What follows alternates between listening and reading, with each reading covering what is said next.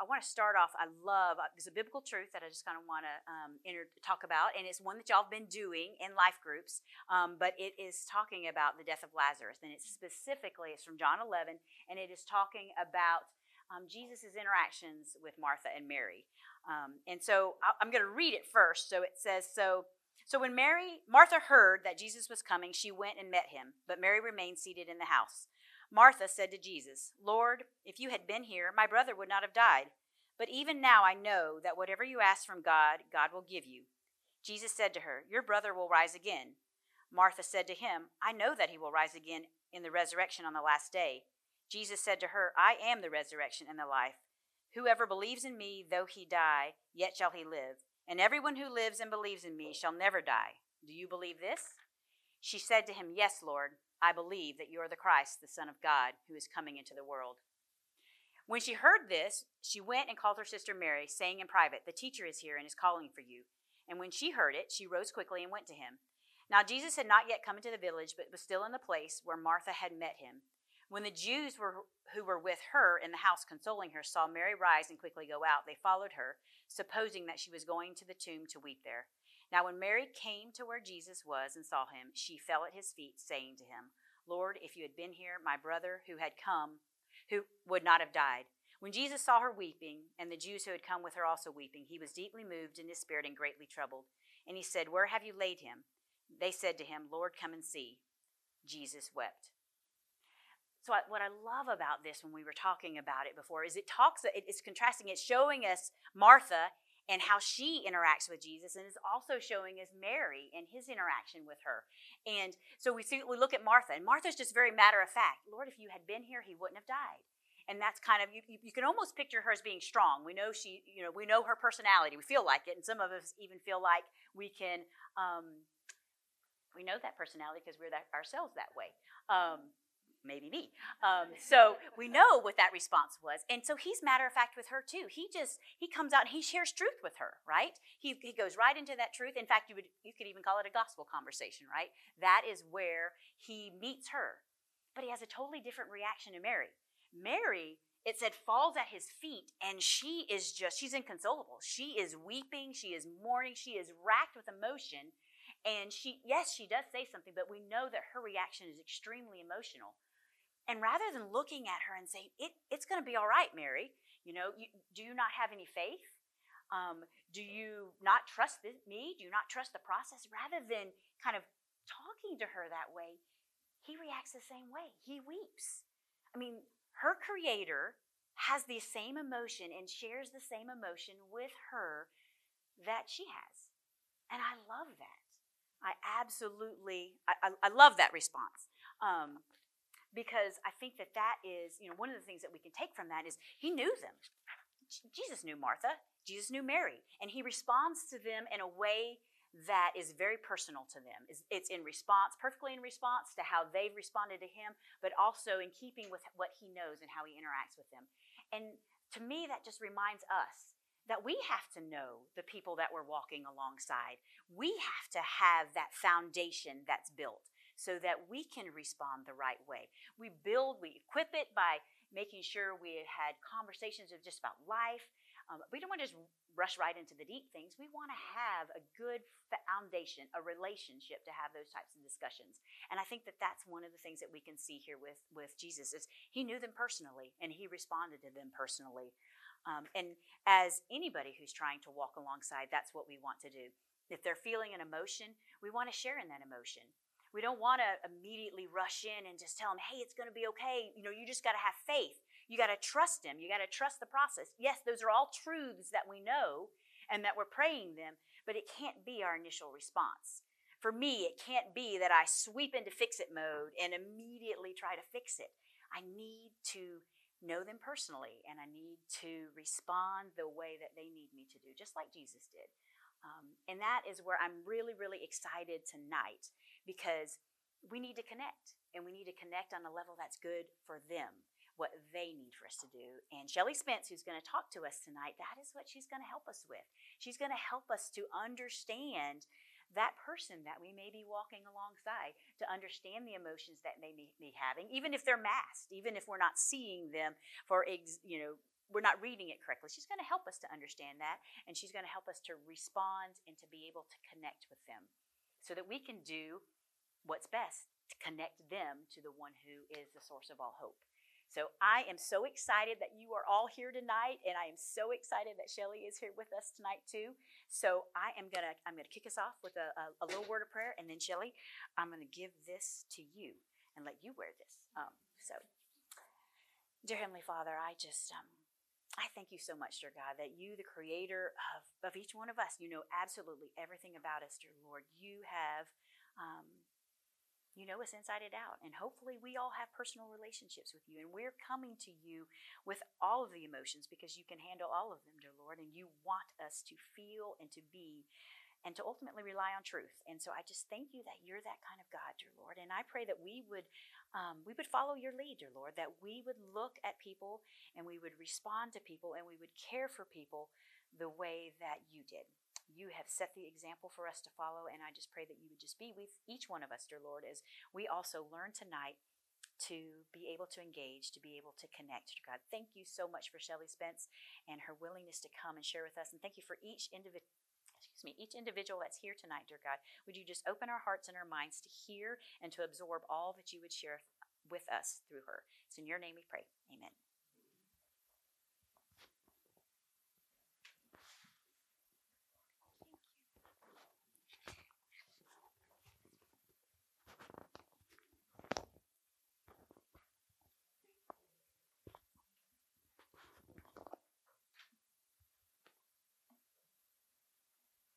Turn this way. I'm going to try not to pull this thing off the stage. I'm so excited to be here, and I'm so thankful. Thankful for the ministry that y'all are doing or about to do or preparing to do, or maybe just discerning what the Lord's will is for you in this. My name is Shelley Spence, and I'm a licensed professional counselor and a play therapist. I specialize in trauma and challenging behaviors. I work with teens and tweens and young adults and absolutely love my job. One new thing that the Lord is really calling me to, which is so fun that Jessica asked me to do this, is a new project he's given me is helping to equip churches of all different sizes to understand trauma so that they can relate to and connect and minister to people with backgrounds of trauma better and people in crisis. And so when Jessica asked me this, I didn't even have to pray about it. I said, I've already got the talk ready. Like, here we go. So I'm super excited about this and just all that the Lord is doing in this ministry and through y'all's ministry, current and future. I'm married to our high school pastor here at Bellevue. His name is Steve, and I have two daughters who are 15 and 19. And that's pretty much me. I have a couple of goals for us tonight that I want to go ahead and just kind of let you know. So we're going to talk about trauma with the intention of fostering connection to earn the right to disciple people. And so the goals that I kind of want to talk about are, first of all, I want to lay a foundation for insight. I want to be able to help you understand how does trauma affect people and what it is exactly. We hear the word trauma all the time. We hear traumatized, that was traumatizing. And so I want to be able to give us a good definition for that. And then some practical strategies that you can connect with, but also empower the women and the men, the mothers and fathers that you serve. So anytime I talk about trauma, I always want to give this disclaimer. I know that we all have various levels or various degrees of trauma in our past. Some of us are maybe farther along in the journey of processing that trauma than others. And so sometimes as we talk about trauma, triggers can happen. It can hit a sore spot for you, maybe a sore spot for your story. And I want to give you permission to take care of you. And so for some people, that looks like maybe they disengage and take a few deep breaths. For some people, they might need to scroll on their phone for a little bit or doodle on the side of their notes. And then for some people, they may choose to walk the hall or go to the bathroom. And so I want to give you full permission to get up, move around, do what you need to do to take care of you. And then the other thing that the other disclaimer I always have to give, I get super excited about talking about this. And when I get really excited, I can talk really fast. So if I get to talking way too fast, just raise your hand, tell me to slow down, and I will adjust accordingly. The truth is I'm just super passionate about this, and I just want the whole world to know all about this so that we can help more people. So, but yeah, you don't bother me if you raise your hand. I welcome comments and questions, so If there's something that's unclear or you have a question, please feel free to jump in and ask me. All right. So first I want to check in, and there's 3 questions at the top of your handout, and I would love for you to look at those, and maybe just internally, maybe at your table, maybe just internally for the first 2. In what ways do you feel prepared to serve women in crisis or women from hard places? And if you want to, you can fill in the answer there.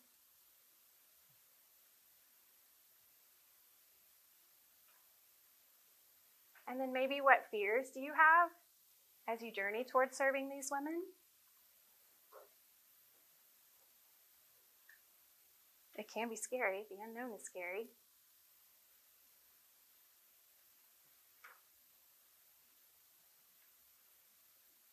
And then finally, what is your greatest need in the time that we have together this evening?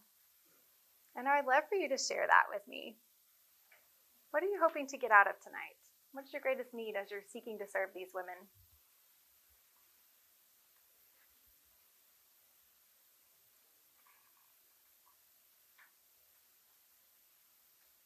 I know that I want to be able to truly see them the way that Jesus does, not with the mess of the world that came into their situation, but just see them just like He did. Okay.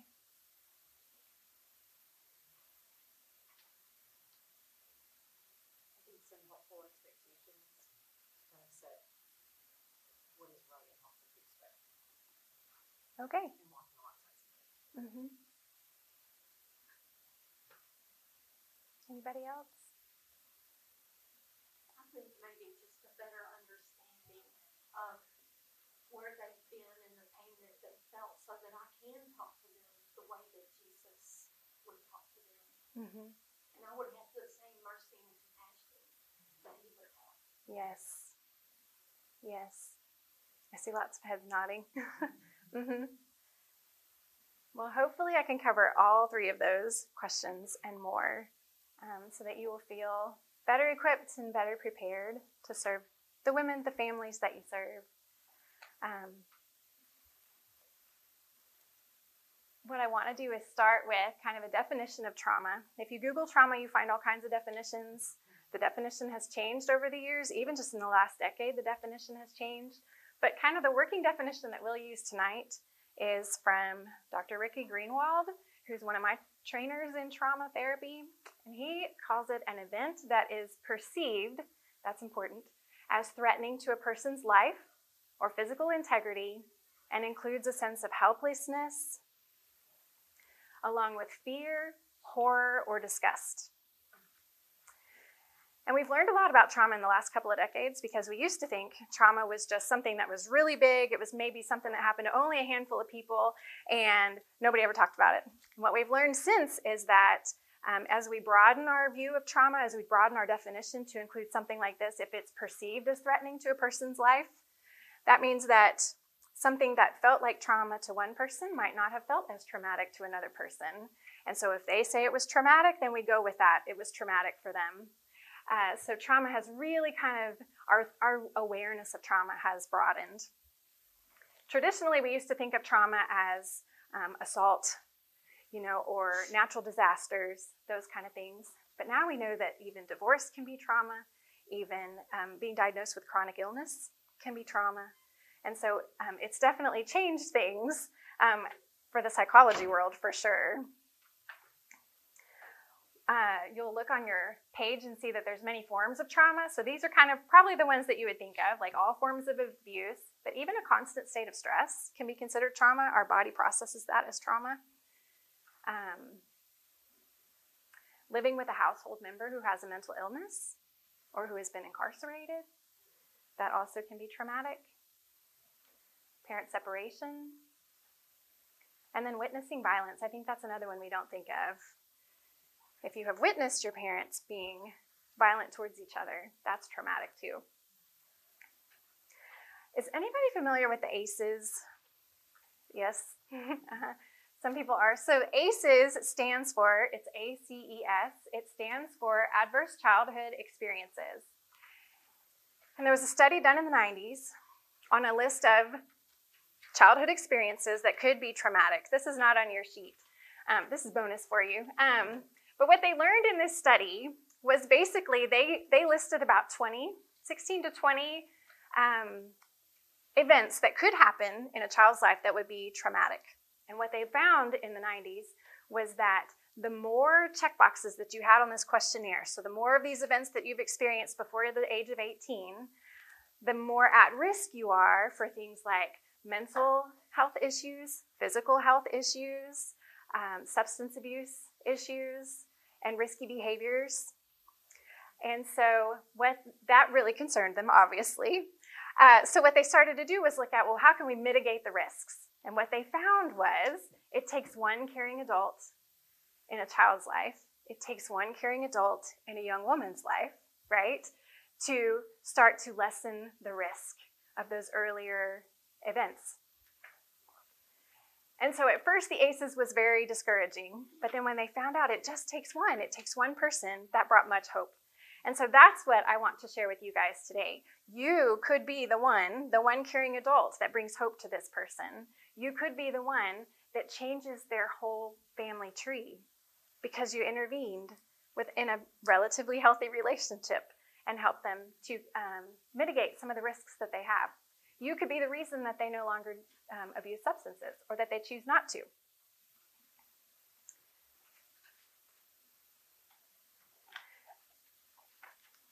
So I think it's important as we're working with people who are in crisis or people who have experienced multiple traumas especially, to know how trauma affects us. It affects the 3 B's. It affects our beliefs is the first blank. That's the way a person thinks, how they trust, whether they trust, and whether they can connect with others, how well they can connect with others. Because when hard things happen to us, it changes the way, or it affects the way that we think about ourselves. It affects the way we think about God, and it affects the way we think about other people or the world around us. And so trauma absolutely affects our beliefs. It affects our biology. We now have the science to know that it affects even the physical brain development. It makes it hard for the emotional part of the brain to be able to talk to the cognitive part of the brain, the rational part of the brain. It also affects brain chemistry. It absolutely changes the chemistry of the brain, which makes it hard for individuals who've had, especially multiple traumas, to be able to calm themselves, to be able to self-regulate. And then the 3rd B is behaviors. Trauma puts us at greater risk for emotional problems and dysfunctional behaviors, which we see in children, teens, and adults. Now, the good news is the past affects our future, but it doesn't determine our future. And what we did not know when I was in grad school 20 years ago is that the brain has plasticity. What we have learned since then is that the brain can change. And Dr. Caroline Leaf, who is a Christian cognitive neuroscientist, is kind of famous for her little quote that says, "What's wired in can be wired out." So an example of that would be maybe someone who grew up in a household where they witnessed domestic violence between their parents, or someone who themselves was physically abused. Their brain may have learned the habit of pulling back from touch, or not accepting hugs, or jumping, startling when someone reaches out to touch them or kind of brushes against them. What we know with the brain and plasticity is that response can be rewired. That response can be relearned. And so within the framework of a healthy relationship, a healthy, caring adult, the one person, right? Within the framework of one healthy person at least, they can learn new responses when they have experienced safe touch, when they have felt safety, and their needs are met. And so God created our brains very much with the ability to change, which is what brings us hope for trauma. And so even for the people that have experienced the worst trauma, there is always hope, because the brain can always change, given the right environment. What I love about this too, plasticity, the scientists discovering plasticity of the brain really just confirms for them what we know already in the Bible, that God tells us that we can renew our minds. And I love that he didn't just tell us to renew our minds, like he created our bodies to be able to renew the mind. So I love that he does that for us. Okay, so that is kind of a brief a brief talk about trauma and the effects that it has on people. There is so much more we could do. I do like a 2-day training on just trauma. Do y'all have any questions so far?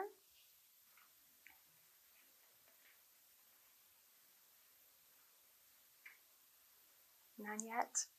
Okay. If you think of something, just let me know. So I wanted to talk about kind of the framework that we're going to use today in talking about connecting and empowering people who have a background of trauma. My favorite framework that I use is TBRI, which stands for Trust-Based Relational Intervention. And it was developed by Dr. Karen Purvis, who is a believer and worked at TCU for a long time. And it was developed out of her work with foster and adoptive children, specifically international adoptive children from hard places. And what I love about TBRI is that it came out of her desire to model for others how Jesus would respond to hurting people. And you'll see that as we talk. You will see this biblically based for sure. In fact, to quote her, because I don't want to get it wrong, her principles of empowering, connecting, and correcting are consistent with Scripture, and they grew out of her steadfast belief that the grace of God can redeem not only our broken spiritual condition, but also our physical and relational brokenness. And you will see that all through this. So tonight, I'm not going to show you the whole framework for TBRI. We're just going to focus on some of the empowering and some of the connecting principles. But if you're interested, you can Google this. This is amazing. She does some fascinating work. There's a lot of YouTube videos that can help equip you with this. So TBRI has 2 principles that we're going to discuss, the empower and the connect. Connecting includes things like mindfulness, or awareness is another word for that. Being aware, so you'll see on your handout, we're going to talk about paying attention to what you bring to the table, as well as how you engage with someone and giving voice. And then empowering includes ways that you can set women up for success within their own bodies and their own environments. And so it takes 2 of those, it takes both of those kind of pillars to be able to build a good connection, to create that felt safety so that she can let her guard down and connect. So that's our goal. Our goal is to create connections that disarm fear, that enhance learning and discipleship, because if she's living in fear, or if we're living not sure where the money's going to come to pay the rent this week, then we're really not in a good frame of mind to be able to learn. And so then whatever you have to share with me in discipleship is probably not going to stick because there's so much else going on in my head. So our number 1 goal is to create connections that disarm fear to enhance learning and discipleship. So everything that I'm going to share with empowering and connecting is with that goal in mind, disarming fear.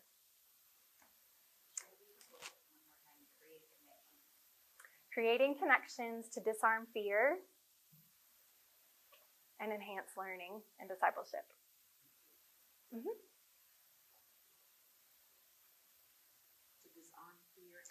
To disarm fear and enhance learning and discipleship.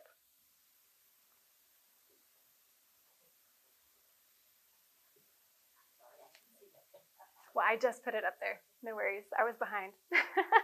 Now, this is really important to disarm fear because so many people from hard places or in crisis or with a history of trauma, they live in perpetual survival mode, which looks like fight, flight, or freeze. So they are constantly looking for the exit. They are constantly looking for, trying to figure out where the next meal is coming. They are constantly looking for an out. Constantly. Their brain is constantly scanning. And so they may be sitting here looking cool, calm, and collected, but on the inside, they're kind of like the duck that's paddling really hard on the bottom, under the water. On the inside, they are panicked all the time. They're living in stress. It's fight, flight, or freeze at all times. They are ready to fight, they're ready to run, or they're going to freeze, which you'll see is kind of shutting down. And so they often have a hard time regulating themselves and often appear to overreact to situations. They often, maybe sometimes even have bizarre behaviors that we don't even know where that came from because it was a trigger for them. Something is not settled for them. So they can't learn if they're operating in survival mode. We can't learn if we're operating in survival mode. So fear must be disarmed first. So we need to help them to build trust and to connect. So essentially, we're becoming a healthy attachment for them. And that attachment figure that they can ultimately attach to is their Heavenly Father. So we want to help to open the door by building an attachment with them, a good relationship, a good enough relationship. It doesn't even have to be perfect. So that we can ultimately help them to attach to the Heavenly Father, who is the perfect attachment relationship, and then they can heal. And here's the great news. You don't have to be perfect to make a difference in someone's life. You just have to be good enough. And even the research shows that. So you can do this. So we're going to start with awareness, or also known as mindfulness. And mindfulness, we all need to know what we're bringing to the table. We all need to know what we're bringing. What am I bringing to this interaction, this conversation, this meeting from my own history? And it could be experiences with people from other races. What am I bringing to the table from my previous experience with people from other races, or people from other cultures, people from other religions, people from other political views? What am I bringing to the table from my past that might affect my time with this person or my time in this meeting? It could even be a fear of men, or a belief that all alcoholics are selfish. But I think it's important for us to explore our past. So awareness this is Dr. Karen Purvis saying that we all need to explore areas of loss and painful experiences from our childhood that may be keeping us from joyful, healthy relationships, because we cannot lead someone else to a greater level of healing and freedom than we have received ourselves. And so it's important for us to start with awareness and mindfulness. I need to look at my own story, maybe where are some blind spots that I don't even know I have. I need to really dig in prayer with the Lord and ask him, and Father, my story, what are parts of my story that might rub up against maybe the story of this person that I'm mentoring? And how can you heal those parts of me so I can show up whole and healed, so I can help to lead her to wholeness and healing? I think, too, it's important to be aware of what you bring to this interaction in your current state. If you're stressed about your own child, who possibly reminds you of this young mother that you're mentoring, then you need to be aware of that. Because you sure don't want to come across as the angry mama that's mad at this girl and this poor girl in front of you that has no idea where your anger is coming from. So we want to be aware of our current state, even as we meet with each individual that we meet with.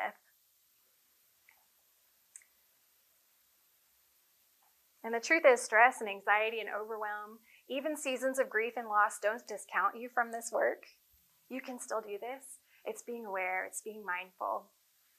And it's okay to walk into that situation and say, you kind of remind me of my daughter, and I'm kind of mad at her right now.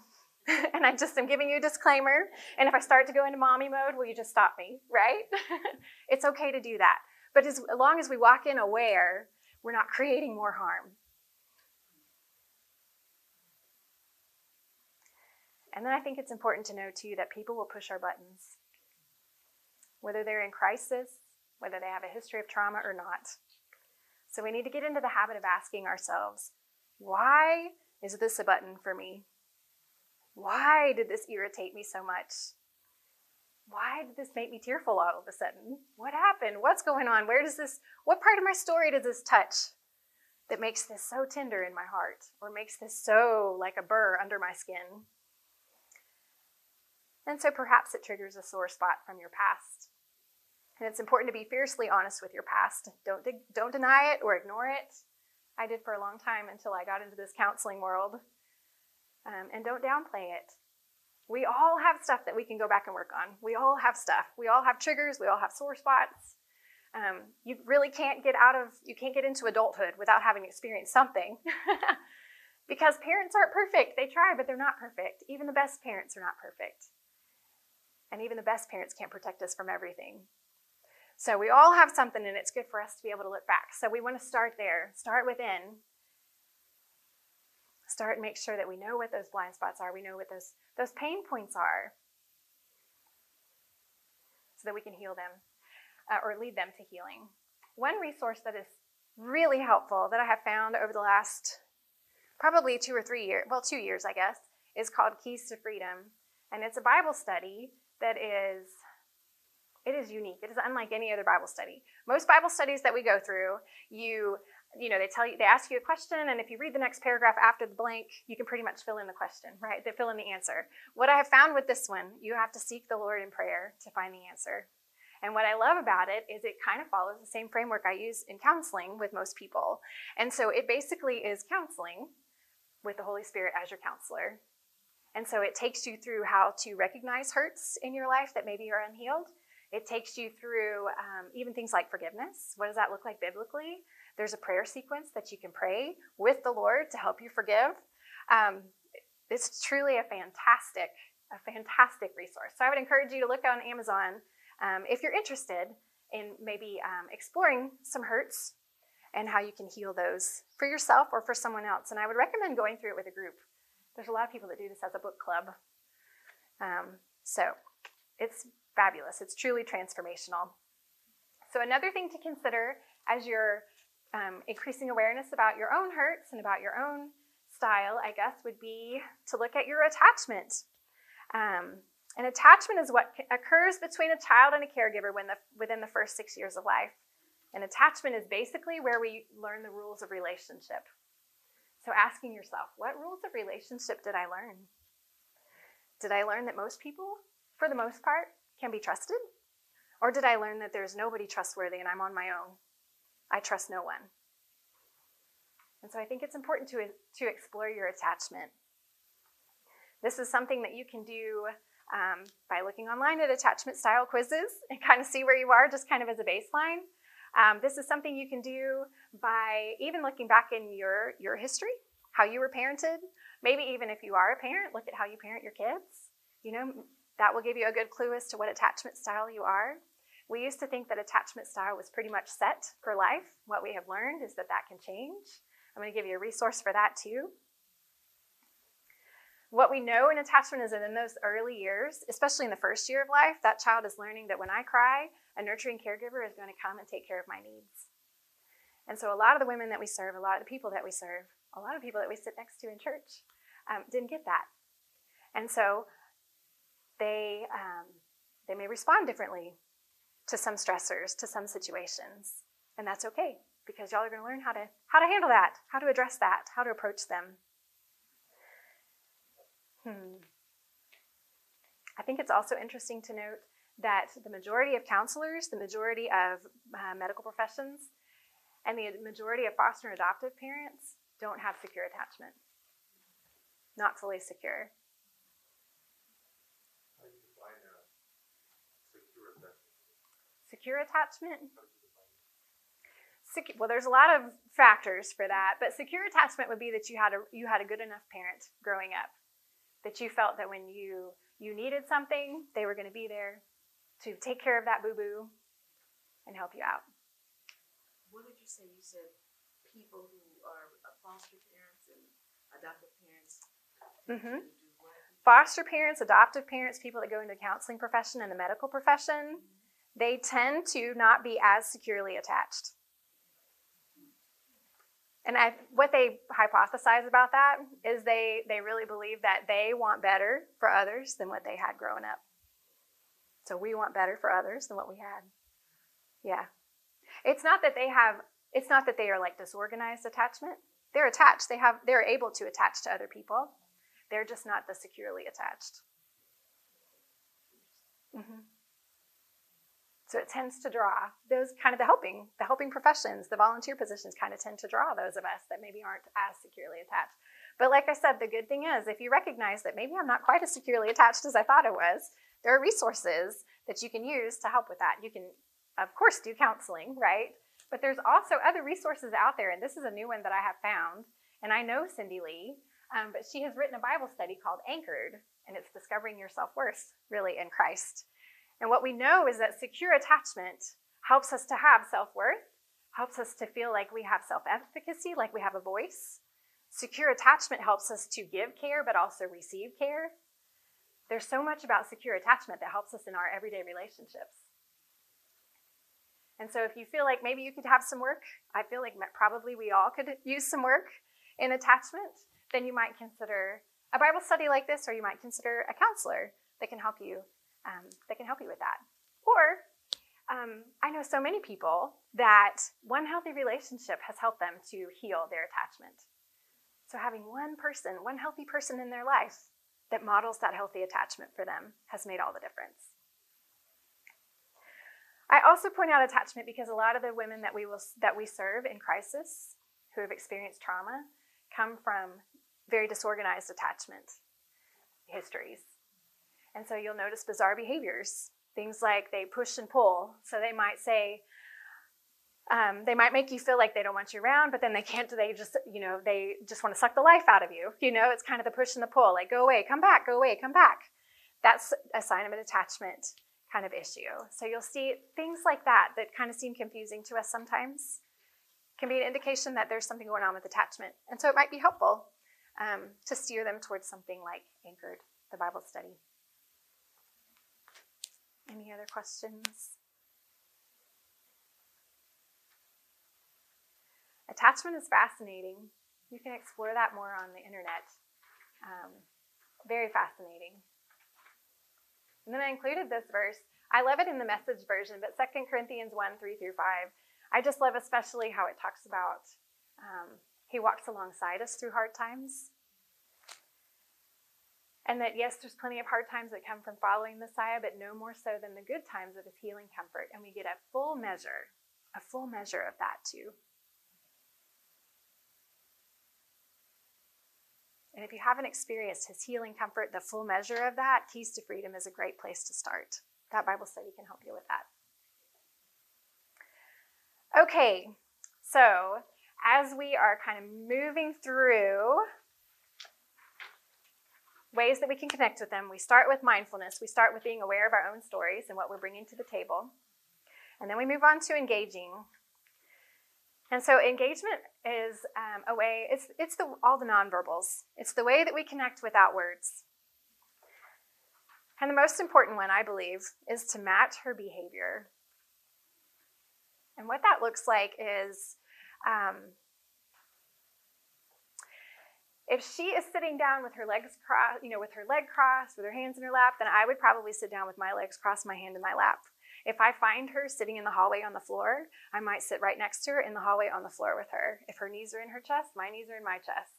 I'm going to kind of match her posture. And the reason that we do that is because it helps you to empathize more. It helps you to start to feel what she feels.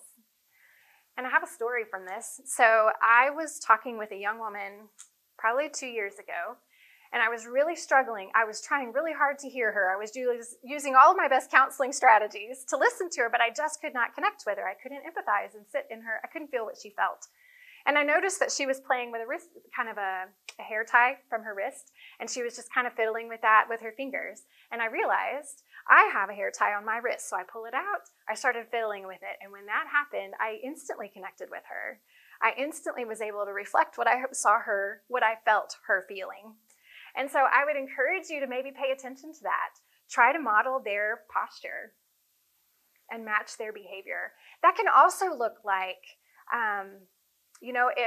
if you're serving someone and they love knitting and that's not your thing, maybe that becomes your thing. Or maybe you at least read about it and learn enough about it that you can talk the lingo, If you're going to try to want to enter their world,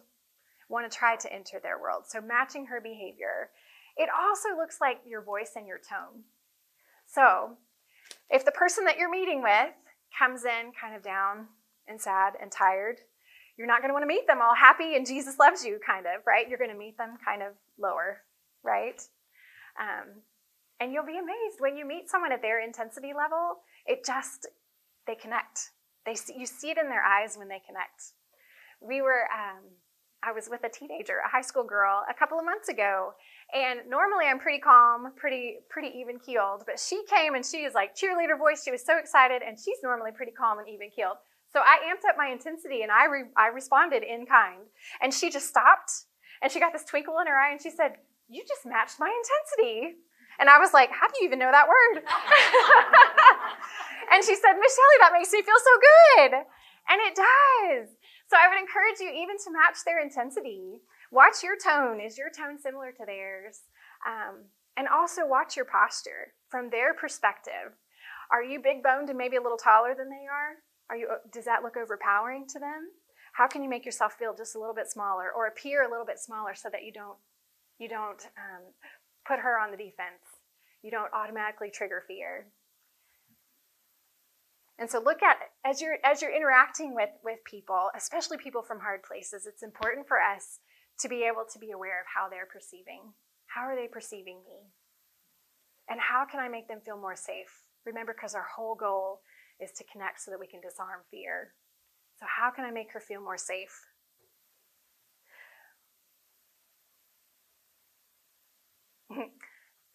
The intensity thing kind of reminds me of Proverbs 27:14, where it says, if a man loudly blesses his neighbor early in the morning, it will be taken as a curse. That's just a good reminder that we just need to match where they're at. Match where they're at. Even if I had the best quiet time and I cannot wait to tell you all about it, I've got to calm down a little bit and match where you are. So the second part of engaging is healthy touch. And I think in COVID we realized how much we miss touch. Even the non-touchers, even the non-huggers, we all realized how important that is. Now, healthy touch can be a little tricky. For those of us who've experienced trauma, it's helpful if you ask first. Is it okay if I give you a hug? Is it okay if I put my hand on your shoulder while you cry? And if it's not okay, can I give you a high five? So those kind of things. So we want to ask permission first. We don't want to assume that they're huggers. And this is one other way that we can, if we do it right, if we ask permission, if we don't invade their space, then we can create safety and disarm fear. Touch is huge. I would even encourage you to incorporate touch, maybe into your rituals and routines with the people that you serve. Maybe you start every meeting with a hug. You hug everybody. And maybe you stand at the door and you hug everybody on their way out, But I would encourage you to incorporate touch. It's so powerful. Touch truly calms the neurochemistry. And then the next one is eye contact. Eye contact increases our connection. And one thing that's important about eye contact, especially when we're working with people who have a history of trauma or who are in crisis, it's possible that at home, eye contact is not matched with a smile on that face. It's possible that when they look into eyes, they see scolding, they see scowls, they feel shame. And so we want to make sure that even if we're kind of upset with them, we can still be upset and have soft eyes. We can still be upset and my face can still communicate their preciousness to them. So eye contact is very important. And then the last one is fun. And fun, not all of us are wired to have fun all the time, and that's okay. You can find your own form of fun. We want it to be authentic for you. But playfulness is powerful because play disarms fear. And so if our whole goal is to disarm fear so that we can teach them and disciple them, then we're going to want to find a way that we can incorporate fun. And maybe that looks like you make a game out of memorizing scripture or whatever it is that you're working with them. Maybe it looks like you take a break. You see that they're tired. You see that there's a lull in the middle of this. We're going to take a break. We're going to go outside. We're just going to walk. We're going to, just be in nature. Whatever fun looks like for you. Maybe it's sharing a laugh. Maybe it's sending them a funny YouTube video. Whatever that looks like for you. But we want to incorporate fun to disarm fear. Any questions so far?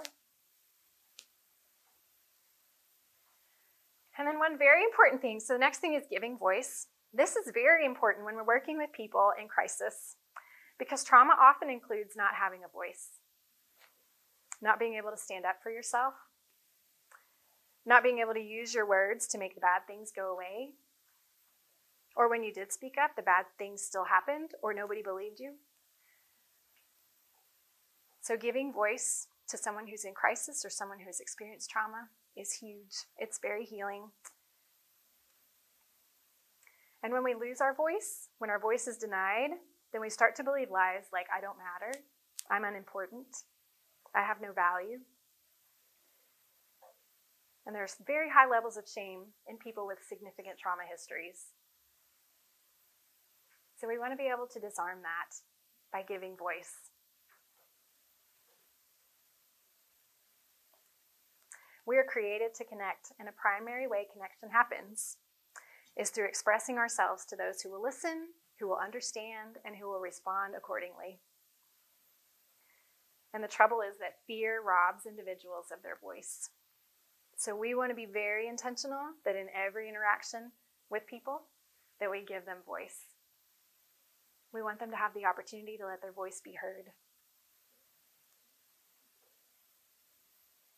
So some practical ways that we can do that is to listen when they share with us and to be present with the people that we're with. And I know that sounds very simple, but the truth is most of us are not very good listeners. Most of us, when somebody is talking to us, we are planning the grocery list. We are waiting for them to take a breath so we can jump in and share what we want to say. Most of us are not very good listeners. And so being present, some skills for being present would be to lean in, lean forward when they're talking, lean towards them so that they know that that communicates, I'm interested, I'm all in. Even getting rid of distractions. So maybe put your cell phone on silent if you can. Making eye contact, hearing them through, not interrupting. Maybe even saying, okay, tell me more. What else happened? Making sure that you hear them all the way out. I can't think of anything that communicates love more than that. Listening. So many families, everybody's on their screens. They eat dinner in front of the screens. They eat dinner in front of the screen, all the things. There's very little listening and eye contact. If we can offer that, that's more than anybody else gave them probably that day. So being present and listening is very powerful.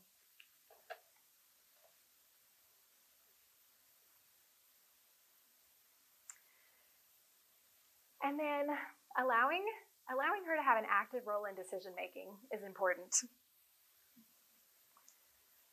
So rather than, this might look like giving choices. So rather than you sit over here and I'm going to sit here today, it might be, would you rather sit here or here? That's one way that you can give voice to someone. Maybe it looks like, how would you like to end our time today? Do you want to pray or not pray? Okay, do you want to pray or do you want me to? Out loud or quiet, you can give choices for anything, really. And so I would encourage you to really give choices, to give her an active role in decision making. If something comes up and you decide to help in a different way, then I would ask her, what do you think would be the best way that you would receive help in this way? What do you think would be your number one priority? What's your greatest need? What's the best way I could help? And even if she doesn't have ideas, at least you've extended the opportunity for her to be able to share that if she did.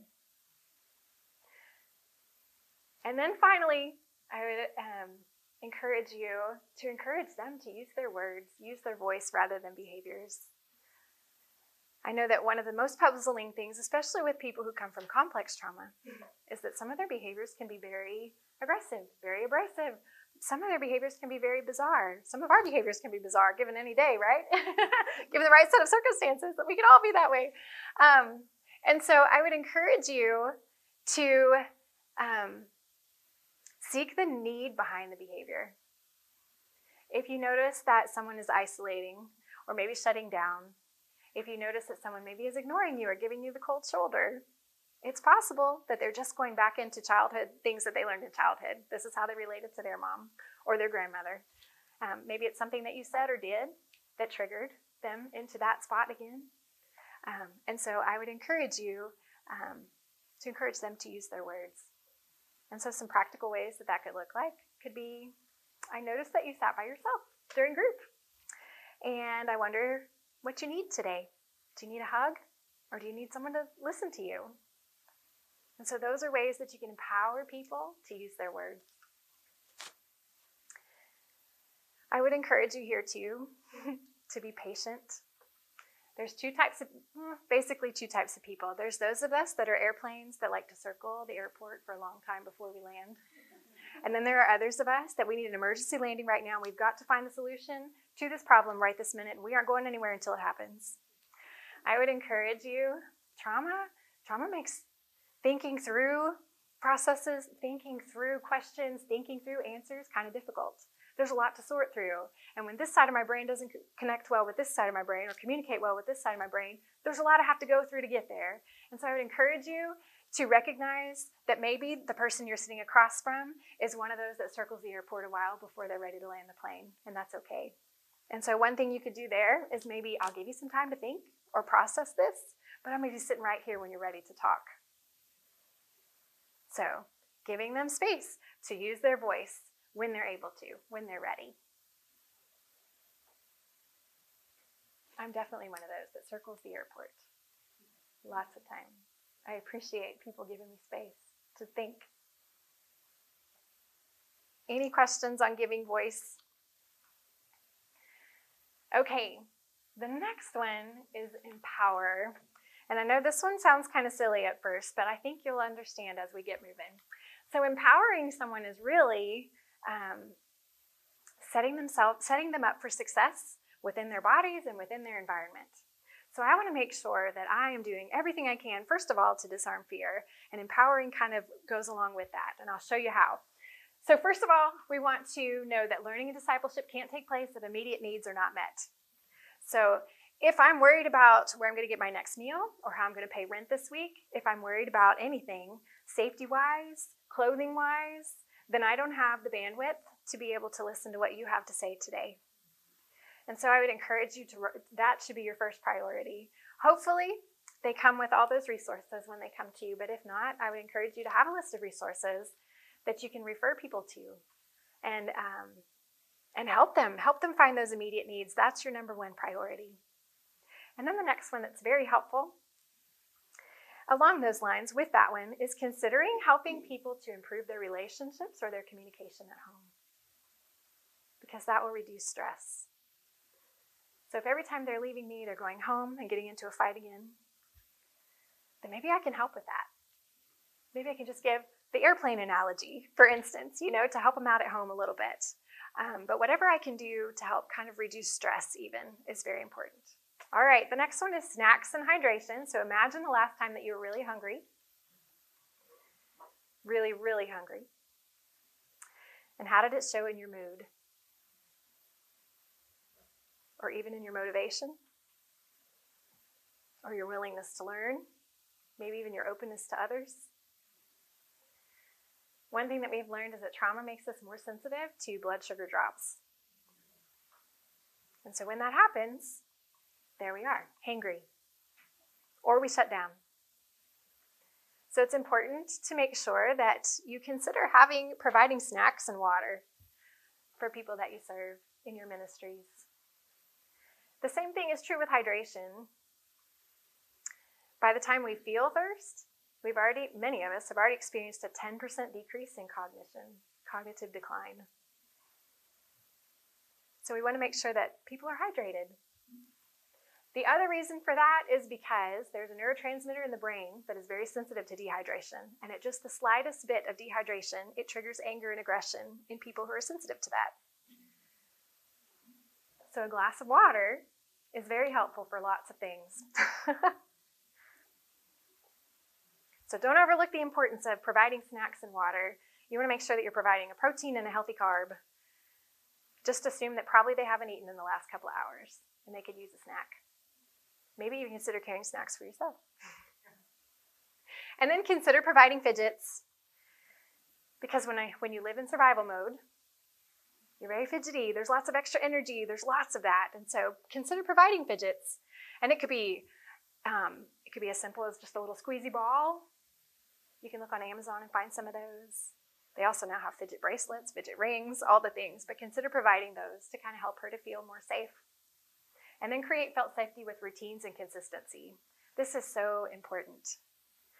If I'm in crisis especially, I really can't think about changing schedules. I can't think if we move from Tuesday to Wednesday, if we move from 3 o'clock to 5:30, that's going to be lost on me. And if you have children, think back to newborn days. There were so many days of newborn days that I got to 4 o'clock and I thought, I don't think I've eaten today. And I'm not sure I've had a drink of water all day, and here I am nursing this child.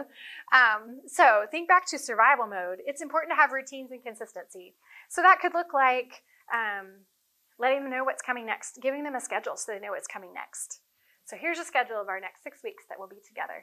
Here's what you can expect. And here's kind of a flow. This is kind of a general flow of our meetings when we get together. It could even look like rituals that you do before and after. Here's how we open our session. We start with a hug, or here's how we end. We always say this phrase. Whatever it is, but those are very comforting to all of us, really. But especially to someone whose brain feels like a pinball machine, it's very helpful. And then I would encourage you to slow down and pause. So after asking a question, I want you to slow down and pause and listen and give people time to catch up to what you're asking them to do.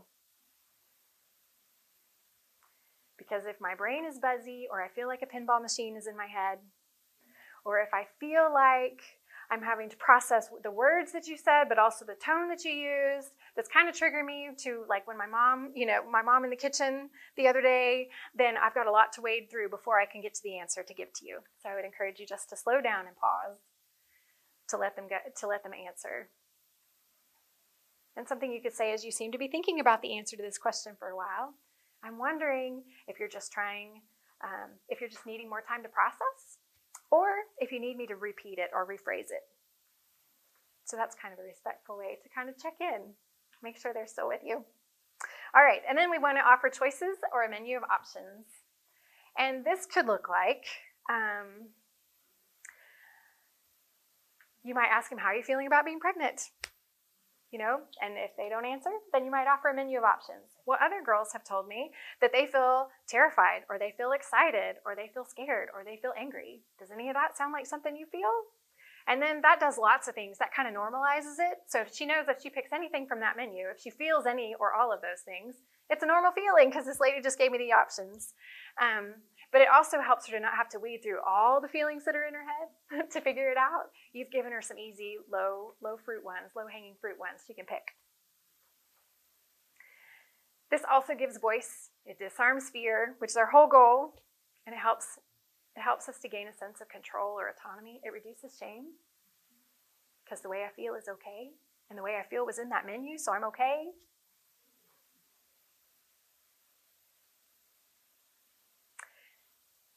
And then, finally, as you're considering working with ways you can serve women and in a way that connects with them, I would encourage you to consider a perspective shift.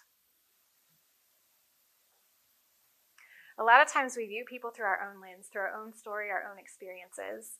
And I think it's important for us to maybe consider a different way of seeing things. Maybe consider viewing the people that you work with, and really the people in your family, the people everywhere, as having a hard time versus giving you a hard time. So is it possible that she's angry with you, but it's not you? She's having a hard time. She's not giving you a hard time. She's not being irate with you because she's trying to make your day miserable. Is it possible she's struggling to keep it together inside?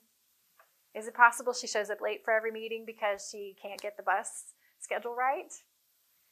And it's not rebellion. It's not that she doesn't care. It's just that she can't get there.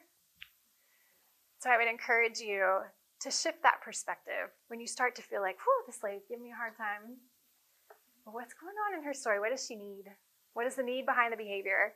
And how is she having a hard time? And how can I help her meet that need?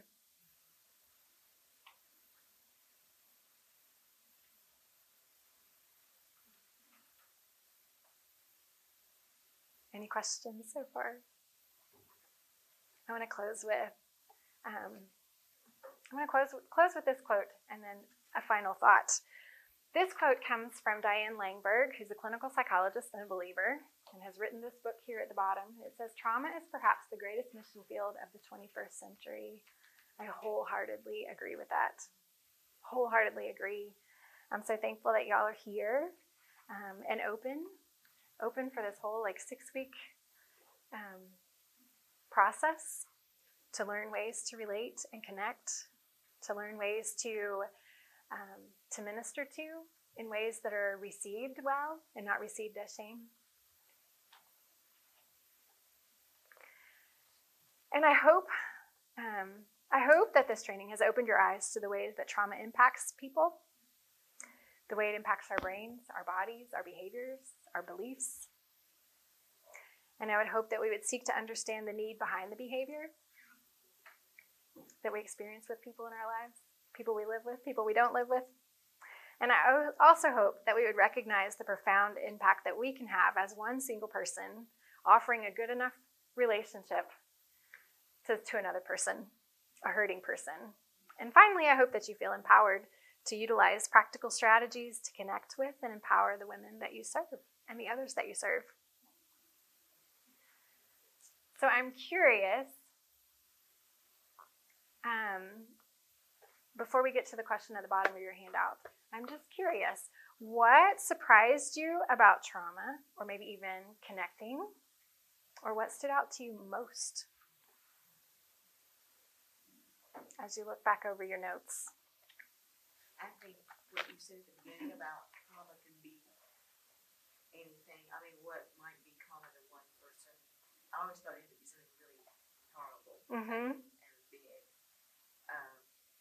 Because when you think trauma, you just think about, But, Yeah. That's good. Yes. If it's perceived as traumatic, if it's perceived as too overwhelming, too much, for me, then it's trauma. And it's okay. You can go in as you are and growing, paying attention to what's going on inside. Anybody else? And if she's open to it, absolutely. If we have to do it anyway, we may as well make it fun. May as well make it fun. I love that you see that, because it is, I mean, on paper, this looks very simple. Yes. Yes.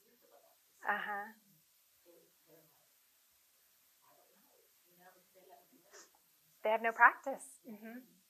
So that's where the menu of options comes in. Very helpful. Some people would say this or this. Which one feels best to you? Yeah. And I think a lot of times it's important for us, that's kind of the having a hard time versus giving a hard time, because sometimes we see that as, especially when it comes with people younger than us, teenagers, or, we see that as rebellion. Well, they're non-compliance. And the truth is, it's probably overwhelm. The fight, flight, or freeze is going on in their head right now. And they just need a minute. They need a menu. There's more than just sad. There's more than sad, right? That's what time intensity and so long intensity. Right? Yes. It's helpful to, that's a pretty valuable tool. Absolutely. Absolutely. And I think that's a great point. And I think sometimes we forget to use that with adults because we think it's mostly for children. It's very helpful. So hopefully you can walk away with at least 2 strategies that you can use as you serve the people in your home, the people in your community. Yeah, I hope this is helpful. thank you so much. You're welcome.